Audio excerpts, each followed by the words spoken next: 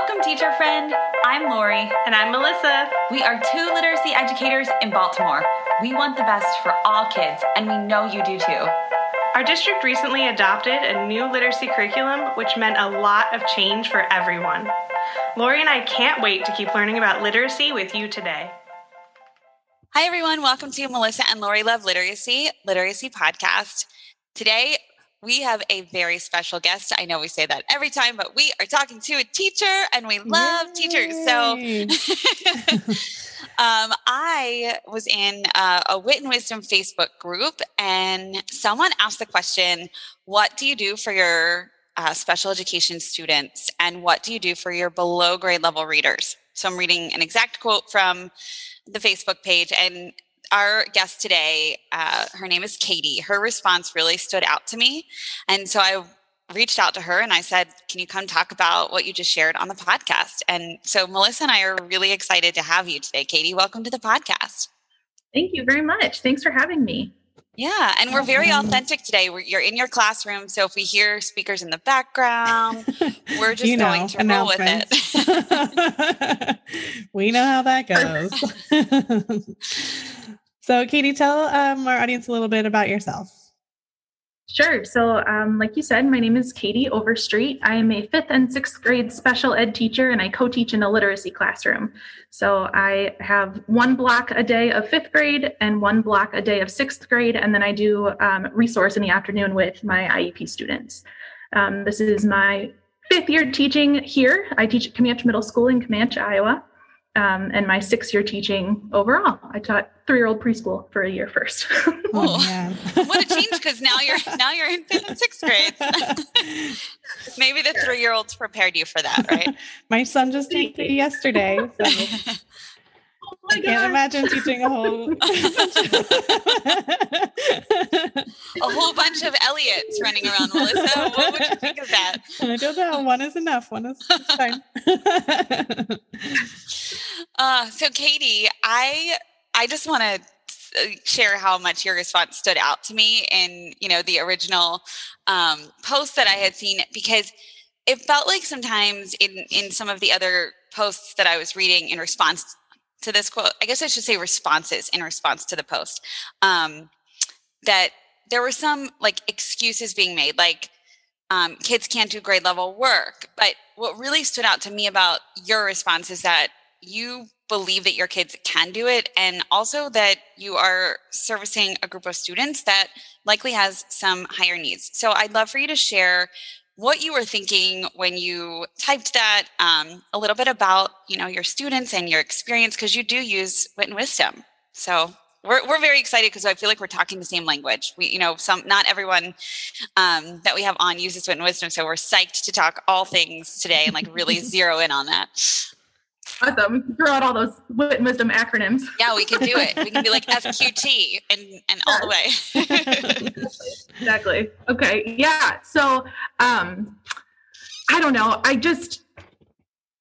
Coming in 5 years ago as a resource teacher, I didn't really know what I was getting into. And then the more I got to know my students, teaching 5th and 6th grade, I get to loop with the kids. So the kids that I have in 5th grade, I keep for 6th grade. So by the end of 6th grade, we know each other pretty well. And most of the time, you just need to figure out whatever that kid's barrier is. Maybe all the thoughts are in their brain, but they can't get it out on paper. So you need to figure out how to get the thought from the brain, into a gradable, observable, tangible, that they can share with you, So if that means that they're just telling it to me instead of writing it down in a graphic organizer, then that's something that needs to work for that kid. So far, eventually, by the end of the 2 years, I feel like I've been pretty successful in figuring out what each kid needs, that they're able to access the core texts, they're able to answer the questions. It might not look exactly like everyone else in the gen ed classroom, but we get there eventually. And they're all capable of that. All kids are capable of that. Mm-hmm. So it's just like a core belief of mine, and I refuse to give up on any of them, even if we have to sit next to each other for several periods in a day to get through. We're just going to be good friends by 8th hour, you know? That's awesome. Katie, I'm curious about I love that you have this like core belief. That's amazing. And I also see like the perspective of teachers who are like, I have students who are, I'm just going to make it up, but reading 3 grade levels below, and here's this really tough grade level text. I don't know what to do. And can you give some examples specifically around, like you said, like helping them to access the text? Like if they are reading below grade level, like how do you help them? I know there's different things for different students, but what are just some examples of things that you do with your students? Sure. So being a 21st century teacher is really to my advantage. You can find almost anything on the internet. So every core text that we've used so far, which this is our 3rd year of implementation, and we've only made it through the first 2 modules because we started the year that COVID hit. So we didn't finish much the first year. The second year we were hybrid the whole time. So this year is going more as normal, but anyway, so of the core texts that we have used, I've been able to find audio versions online, or they all have we're a 1-to-1 district, so all of our students have Chromebooks. And so I just have the accessibility functions turned on so they can select things to be read aloud to them. So there are PDFs of all the texts available on their Google Classrooms, and they can just kind of choose. And, my classroom is 4 doors down from my co-teacher's classroom. So if we're in the gen ed and it's time to read, they know that they can just get up, go to my room, grab their headphones off my wall, come back and get to work when the other kids are finding their book and flipping to the page, so it's just, we've set up these routines. They know where their resources are. And I haven't really had a whole lot of problems with using them appropriately. I think that kids want innately to be successful. And so when they're not fighting against the method of receiving information, it's a lot easier to be successful. So that's great. I love the idea of setting up the routines to help them be successful. And I'm wondering, is there a text that has stood out to you or your students where they've really engaged with and used the different methods that you've supported them with? And I'm going to go ahead and just say scaffolds that you're supporting them with. Yeah. I think Bud Not Buddy is really fun because most of the read aloud versions I've found on YouTube, people have a lot of fun with the slang that goes on in that book and the different dialects. And I think the kids, it kind of brings it to life for them a little bit more. And I think it makes it, even for any kid, gen ed or special ed, I think it makes it a little more interesting to listen to when you're hearing someone else talk the way that Bud is talking or the way that Lefty Lewis is shortening or hyping up words or. Yeah. I really like that your intent is to keep the rigor for every student, and that you're trying hard to do that by keeping the text and by, we've discussed previously the task. And so I'm wondering if you might be able to illuminate a little bit more, kind of shifting from text to tasks and talk us through what it looks like supporting your students with grade level tasks, grade level work. Sure. So if it's something that's high writing, most of my students, I create a lot of the workbook handouts on Google Docs, and they have them in their Google Classrooms, and they're able to type or voice type their notes instead of writing them, because that's a barrier for many of them. Spelling, being able to go back and read their own handwriting isn't something that a lot of them can do. And so using their computers as that tool, that's something that we do quite a bit. They all have a testing accommodation that when we're doing a grade level assessment, a classroom assessment, a state assessment, whatever, they can be in smaller groups, they get longer time, they get breaks, all of those things. So on assessment days, which we use the FQTs as assessments. And so on days that we're writing FQTs, instead of the class period or 2 class periods that the gen ed students get, my kids get it until they're done. And we just go to my classroom and There are little areas in my room. I'm kind of tucked in a corner of the building. And so they can go out in the hallway to talk to their computers. They can listen to it again. They can, kind of do whatever they need. And then for notes, I think specifically like the web catchers when we're reading Out of the Dust in 6th grade they're a big stumbling block for a lot of kids that I've worked with. They just don't know what to do for that. And so we, as a team, I'm on a team of 4 teachers.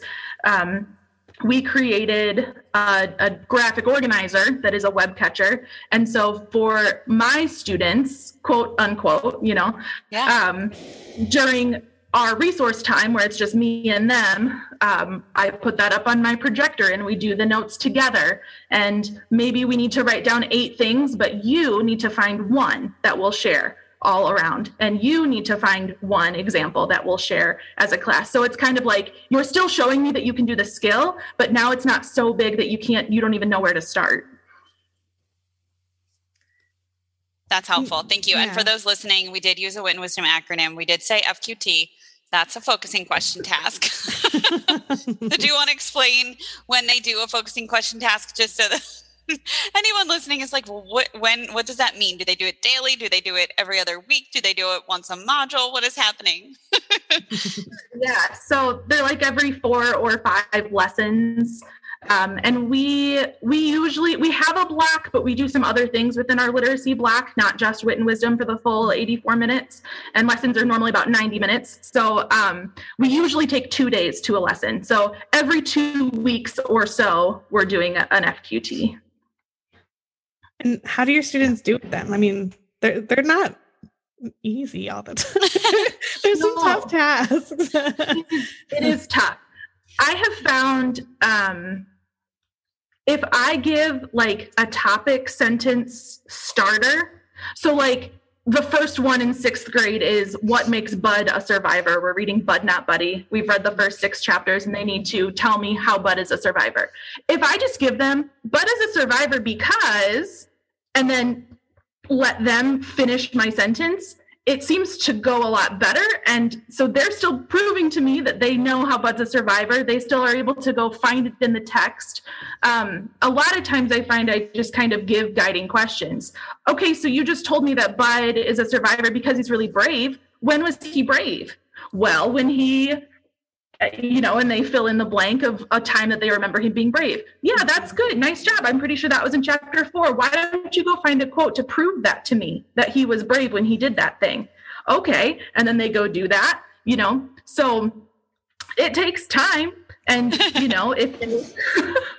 if they haven't read the book, not all kids do their homework. If they haven't read the book, it takes a little while longer because now, okay, you didn't read chapter 4. Go listen to chapter 4 and then come back to me and let me know if you're done with that. But yeah, so it takes time, but bit by bit we get there. And the beginning of 5th grade, it's a disaster. It takes forever. I think that first FQT is 5 sentences long. It takes us 3 days usually, to get 5 kids to write 5 sentences each. I'm going to say though, Katie, I was having this conversation with a colleague. Somebody was asking me a question about expectations for like beginning of kindergarten and then like beginning of 2nd. I was like, I don't know. I feel like the beginning of any grade is pretty much a disaster. Like it does take 6 to 8 weeks for kids to like adjust to being back in school. I totally agree with you.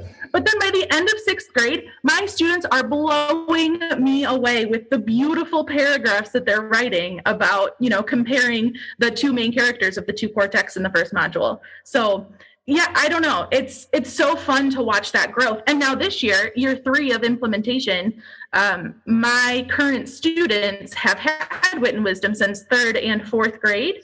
So, it's building, and our 5th graders came in this year and they knew all of the parts of a paragraph. That had never happened before, So I don't know. It's been really fun to see the progress year to year. Yeah. And I think I was going to ask you a totally leading question, but I'll just make a comment instead. You can choose whether you want to respond to it. But I was just thinking back to your original, your core belief, right? That you believe in these students. And I wonder, if they haven't had teachers that had that core belief about them, that they can do this tough work, that they might not think that they can coming into 5th grade. But like, if you are showing them over these, tough task after tough task that they can, I would imagine that is rubbing off on them, right? That I don't know. I hope so.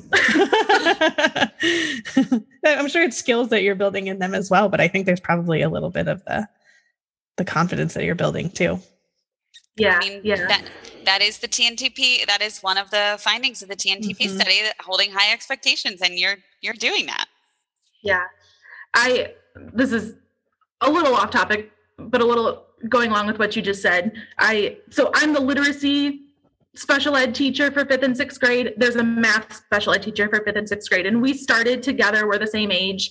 Her name is Kelly, so it's Kelly and Katie. Super cute. And we get along super well, and our kids are super annoyed by us. So we share all the same students. We split the roster, and so she has them some days of the week. I have them some days of the week. We have them together sometimes. And so at Load Your Lockers night this year, he's a 7th grader this year, but we had him for the last 2 years. He comes walking in with mom, and we were like, oh, hey, so-and-so, hey, you're going to miss us this year?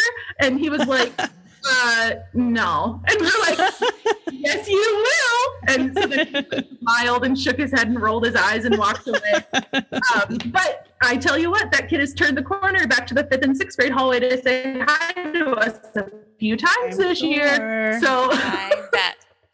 we're annoying. I think they know that we're never going to give up on them. And then that turns into, we're not going to give up on your academics. You're going to get the thing done because you can get the thing done. So let's just do it, Yeah. And you're going to learn the thing. Yeah. So this is a total side note, but I jotted it down earlier. How long are your class periods? I'm so curious. Always when we talk to teachers, especially middle school-ish teachers. Yeah, we have 42-minute class periods. We have 8 periods in the day, and then we have like a 34-minute what I need now at the end of the day. Okay. So it's kind of like a homeroom catch-up time. I should start putting that on my work calendar, a win time for myself. Yeah. And what do I need now? I love win time. I love it. I've never heard of that. Anyway, that's a little divergent thought, but he gets a block. So 6th grade, we have them first and second hour. So we have them for 84 minutes. Okay. Plus passing periods, we have them for 88 minutes. And then the same thing with 5th grade, 3rd and 4th hour. Okay.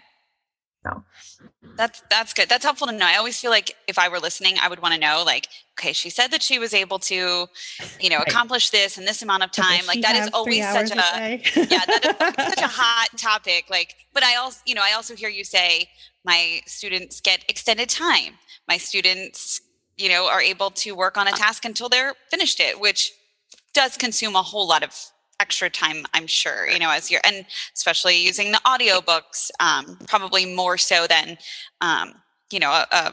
another classroom teacher that is taking up time.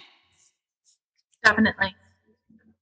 Yep. Okay, I'm curious about, I think co-teaching with another teacher is always it can be great, but it also could go very wrong.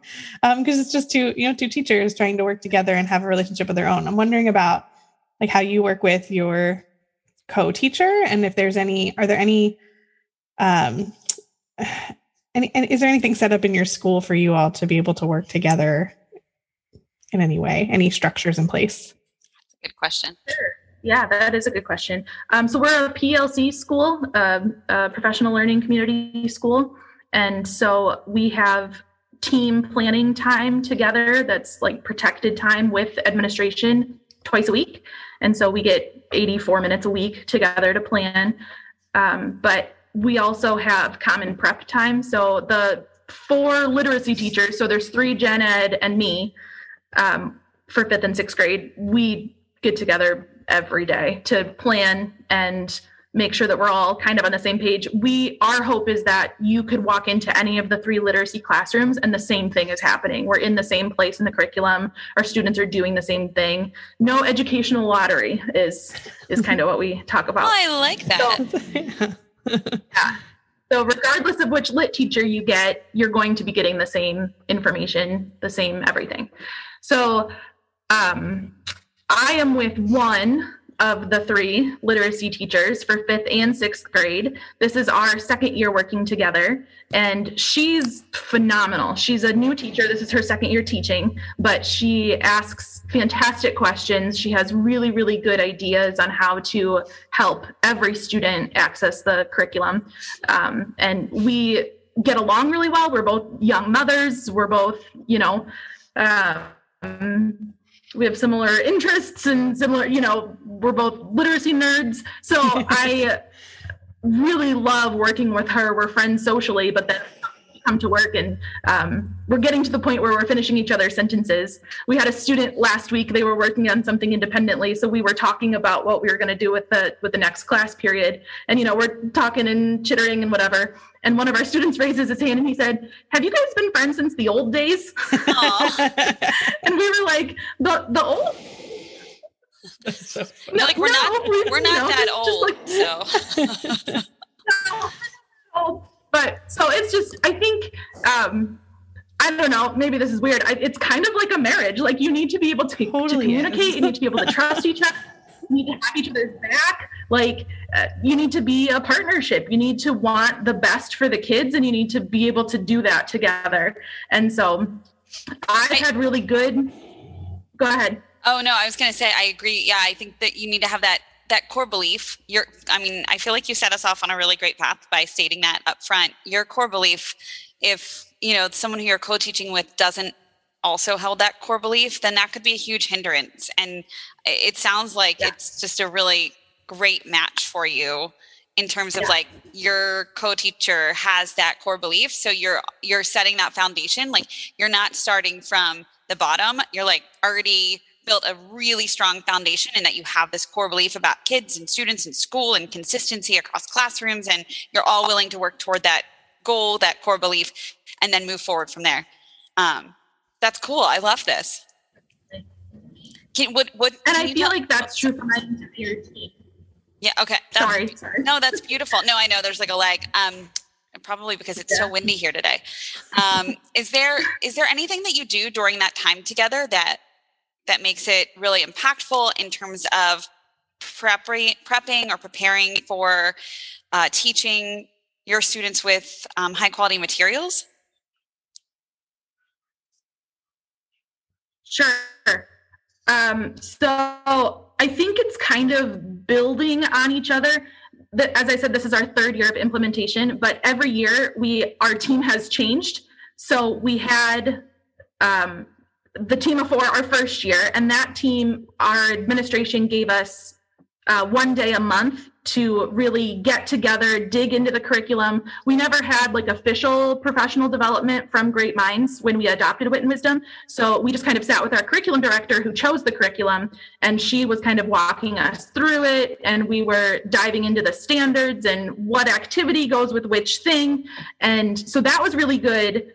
While we were teaching it, we were doing that once a month. We would like look at the next arc, the focusing question arc. So the next 4 or 5 lessons when we would do those. And then the 2nd year, we could sit in planning time when half of our team was new. So it was me and 1 previous teammate and then 2 brand new ones. And we could say, well, when we did this last year, we found, and the first year we taught with complete fidelity, we didn't change a thing. The 2nd year, we adjusted a little based on our students and what they can do and what we felt was necessary.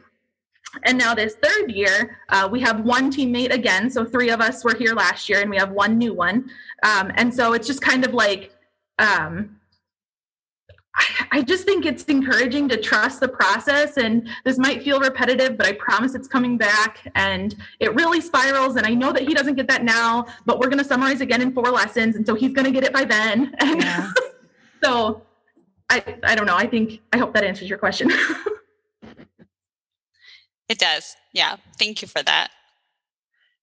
I'm thinking about you've been doing Wit and Wisdom. This is your third year. So you've had at least 1 year where you didn't have Wit and Wisdom, you had something else. We always talk on the podcast about like, and I think we've had some people talk about this too, of like the thing you can do when you have a curriculum, right, is like, here's something already done. I don't have to go find the texts. I don't have to go make worksheets. I don't have to go, come up with what they're doing, but I can really focus in on okay, here's what's here. Here's what my students need to do. I can figure out how to get them there. I'm wondering, like, as someone who's living it every day, is that true? 100%. It is 100% true. My first 2 years here, we had power standards that we decided as a team of 5th and 6th grade literacy teachers. So we looked at the Iowa core and we said, we're going to make sure our students are proficient for sure in these 5, 6, 7 standards, and then the rest will be supporting. So we'll touch on them, but so then planning was looking for activities that went along, that went along. We planned for hours a day to have all of the materials. And so often we would be sitting looking at a standard and picking it apart. And okay, well, what does this even mean? Fifth grade RI 5.1 says that they need to quote accurately. 6th grade RI 6.1 says that they need to cite accurately. What's the difference between citing and citing? Like, what should we be showing our 5th graders that's different from our 6th graders? And why does it matter? And so we would just, kind of beat that dead horse forever. Yeah. Oh gosh. Yeah. So often in our meetings, we would say, just tell us what you want us to teach. Mm-hmm. And then we got handed these Wit and Wisdom teacher manuals. And I was like, hey, they're telling us what. And then we hated it. We did not buy into Wit and Wisdom for like the first probably good 3 months of our first year of implementation. This is great. Like, this is like true confessions. Keep going. Go ahead. It really is. And, I want to say it took until about Thanksgiving of our first year to really, our whole team to be on the Wit and Wisdom bandwagon. And because we would be looking at the lessons and we were so used to creating everything to get our students to proficient, where we would be looking at the lesson and we'd say like, well, that's a silly way of teaching that. I think that we should pull in this activity or this strategy to get there. Yeah. And then we'd turn the page or we'd get to the lesson three lessons from now and we'd be doing the thing. And it's like, okay, we don't need to be adding our own. Let's the mantra that entire year that our curriculum director, our administrator, our instructional coach, they're all like, trust the process, follow the manual. You're not a puppet, like trust the process, and we promise it's good. It's best practice. It's research based. And so it took until about Thanksgiving, but by then I think we all kind of bought in, and since then it's been so good. I love it, and we saved so much time planning. Oh. I know. When you were talking about the standards, my head was in my hands because I just was like, PTSD from when we did that and had those conversations. And oh my gosh, like what is the difference between quoting and citing? Well, my first year teaching too, they got us together to like vertically align our power standards. And so they got all of the ELA educators from kindergarten through 12th grade together in the elementary school gymnasium. And they had us write down our power standards. And we found out walking around all those big Post-it notes, every single grade level was teaching main idea and details and theme. Every single grade level, those two were power standards. So it's like by 12th grade, these kids have heard about theme 13 times. Like, right. And they're like, all year. Yeah. Well, also, I remember that in Baltimore. Like I remember looking at some high school. I was like, we're teaching theme in high school as if they've never heard this word before. But again, that's why high quality materials matter, because there's so much spiral. I mean, you mentioned it, Katie, like over the course of a year, but there's spiral from kindergarten through 8th grade through 12th grade using high quality materials. And you can't see that as a teacher with your students in 6th grade teaching. Like, it's impossible unless you are able to really zoom out and I don't know, maybe sit down with a curriculum director, which I don't know any teachers that like have the time to do that in their day to day. For that. Yeah. And power standards kill me too, because it's just like they're not, again, it's not a thing. Like, in absence of knowledge, there's no power standards. Right. There's not like a teach theme every year and then, we're going to get so good at theme. Because I mean, if I'm reading something on stem cell research, I may not be able to tell you the theme. Like, that is the reality of it. Well, definitely not, because that's an information. I know. I didn't think about it. Thank you, Melissa. Because we're recording this one later in the day. I'm not my best in the afternoon.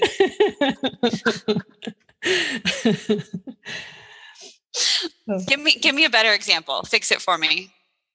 Just make it I don't know, central idea. Thank you. A theme. Thank you. So funny. But anyway, back to, so we got it's okay. This is our confessions time. Katie had confessions. We have confessions. What happens on this one?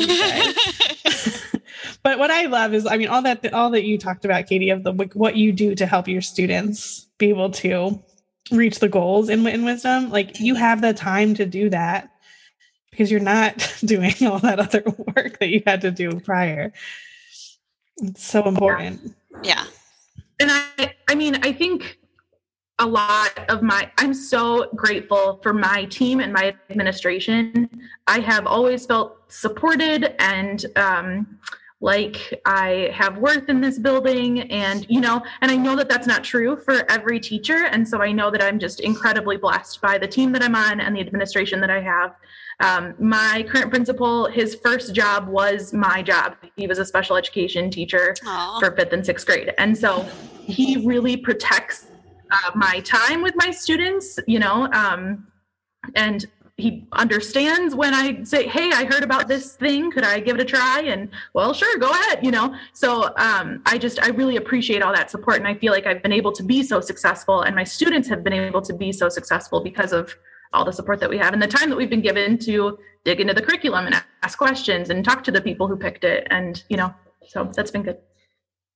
It's so interesting because I feel like the people who we have on, like you, who are super energetic about, teaching with high quality materials and who are willing to be learners in this workspace, always have great people around them, or some element of good people around them. And also we're given some gift of time, like have the time to do that. So I'm like, I just keep thinking, if any administrators or district leaders are listening, those are really important things that I've noticed as trends across lots of our guests.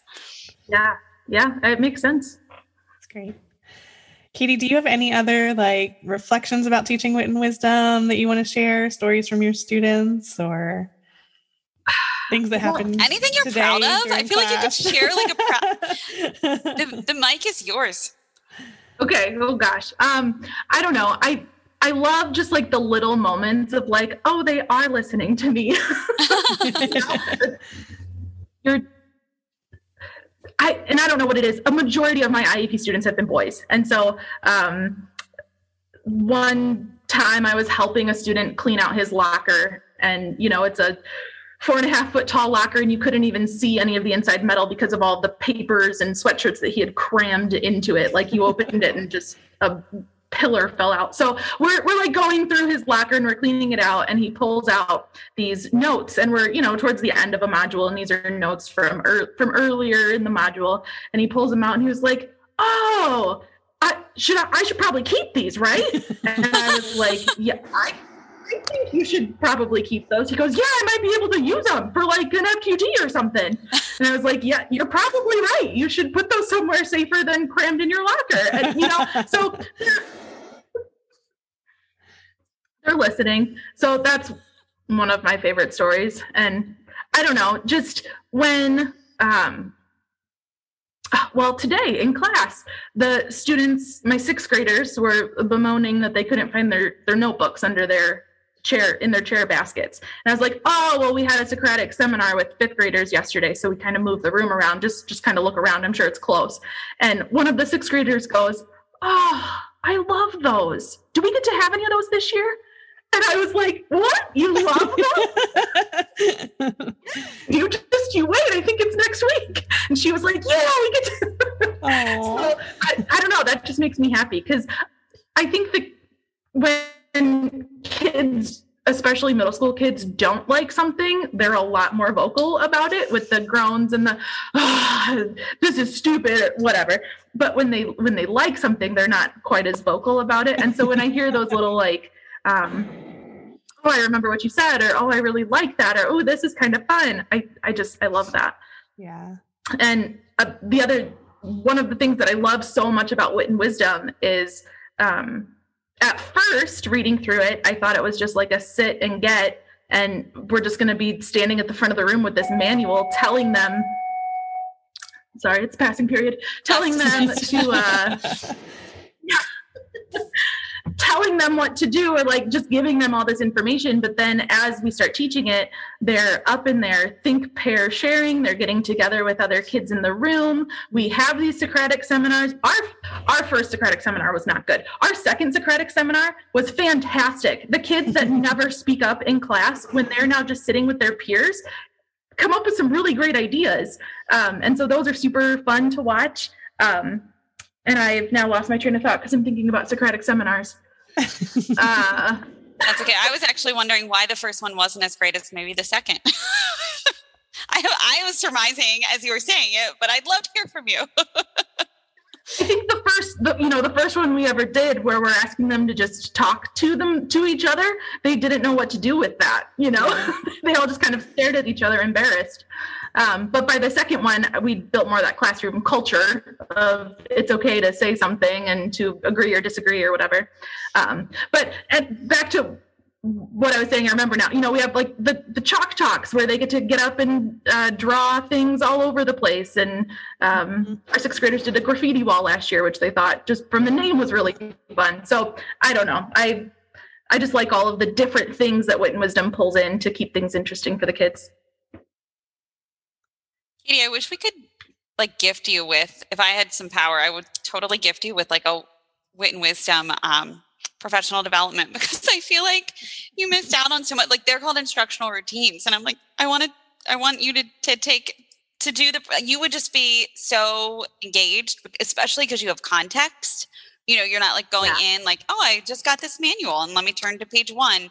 Like, you've actually taught it. So I'm going to see if we can gift you with something, even like a virtual one. That would be amazing. You and your team. I would love that. Yeah, that would be amazing. All right, I'm putting it on my to-do list. I'm going to talk to someone and see what we can do here. Well, thank you so much. Yeah. Oh, I just thought of another story. Can I share one more? Yes, please. Tell it all. Yeah. Okay, so we were reading Out of the Dust, which when I was reading the core text for Module 1 the summer before we implemented, it's Thunder Rolling in the Mountains for 5th grade, and then which is about westward expansion and how Native Americans were kind of pushed out from the perspective of the Nez Perce tribe. And so it's sad. There's war and violence, and It's sad. And then 6th grade is all about the Great Depression, so it's Bud Not Buddy and Out of the Dust. Also super sad. So I finished. Out of the Dust kills me. Me too. So I finished reading these 3 novels in the summer, and I was like, I get to spend the next how many months just talking about these super depressing topics. But so in 6th grade, it was our first year. We just had read, spoiler alert, we had just read the poem where the mom dies in Out of the Dust from the burn, and the baby brother dies too. And we closed the books. We had read that one aloud in class, and we closed the books, and one of my 6th grade girls sits back in her chair and does this deep sigh. And I was like, hey, are you okay? She was like, it's just it's so sad. She had all these emotions that she had gotten from reading a book, and she was a professed disliker of reading. Like, she didn't enjoy reading, and now she's sitting there in all of these emotions that she got from reading a book, and it's giving me goosebumps right now. It gave me goosebumps then. We're transforming text.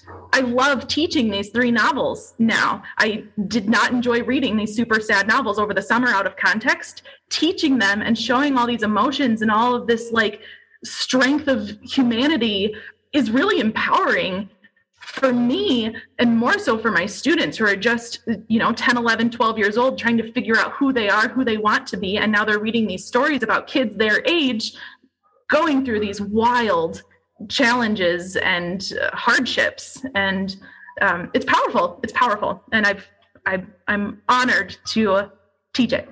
Absolutely. Yeah. And then that module is all about resilience, right? So you're not even like dwelling on, yes, you're talking about how sad and terrible these things are, but also like, how do you come back from them? Right? Yeah. And that's something that they can sink their teeth into. Last year, after learning online, and we were really able to tie hardship and resilience back into what has your last year looked like? Yeah.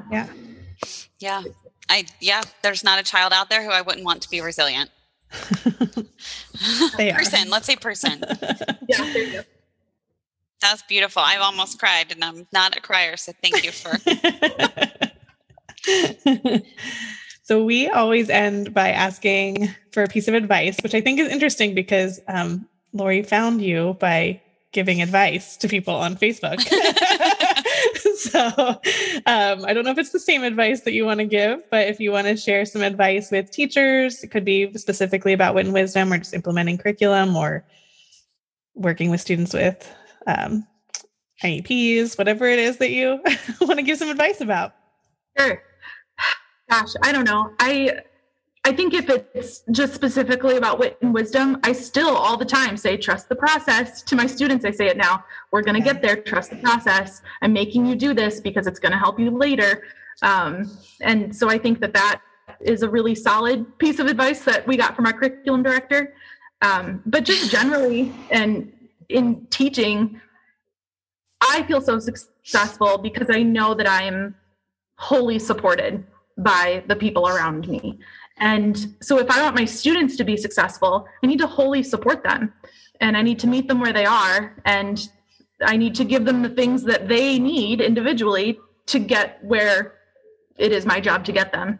And so just loving them and being here for them and giving them the tech tools that they need and the strategies that they need. And also just a quiet room. If they're having a moment, all right, go sit in my comfy chair and think about it for a minute, and then come back to class and we'll get to work. And just love your kids, love your students, do what they need. And they'll be successful is what I've found. Yeah. Oh, your kids are so lucky to have you. They are. You have that. I love my job. It shows. Thank you for, oh my gosh, thank you for today. It's so amazing. We podcasted with a teacher yesterday, and we podcasted with you today. And I just feel like we're so lucky to have these windows into classrooms with teachers who are knowledgeable and, willing to be vulnerable and want to learn and are just love their students so hard that you're showing up for them, wanting to grow and be the best teacher that you can be. And you both showed that in different ways, but it was so evident today. So thank you so much. I've been really grateful for this conversation. Me too. This was awesome. Thank you very much. Yeah. Absolutely. Yeah, it's great to talk to you. Great to meet you, Katie. I know. Thank you, Katie. Thank you. Thank you so much for listening, literacy lovers. Be sure to visit our website to subscribe to our newsletter and podcast. It's literacypodcast.com. Yep. And don't forget to follow us on Instagram, Twitter, and Facebook. Most of them are at Literacy Podcast. Yes. And please, please, please reach out to us. Melissa, what's our email address? Melissa and Lori at literacypodcast.com is our email address. And we love getting emails from you all. And Lori we and really read them. Yeah, we really respond. It's fun. We love when you all reach out and we get to have conversations with you. So please email us. Let us know what you're thinking about literacy, what you're thinking about ideas for us to podcast about. Yes, ideas for podcasting, anything. We love to hear from you, what you liked, what you want. Yeah, we're here for you. Mostly y'all are asking questions, which is great. Yes. We don't mind that either. Yes. We're so glad you're here to learn with us. Thank you, everybody.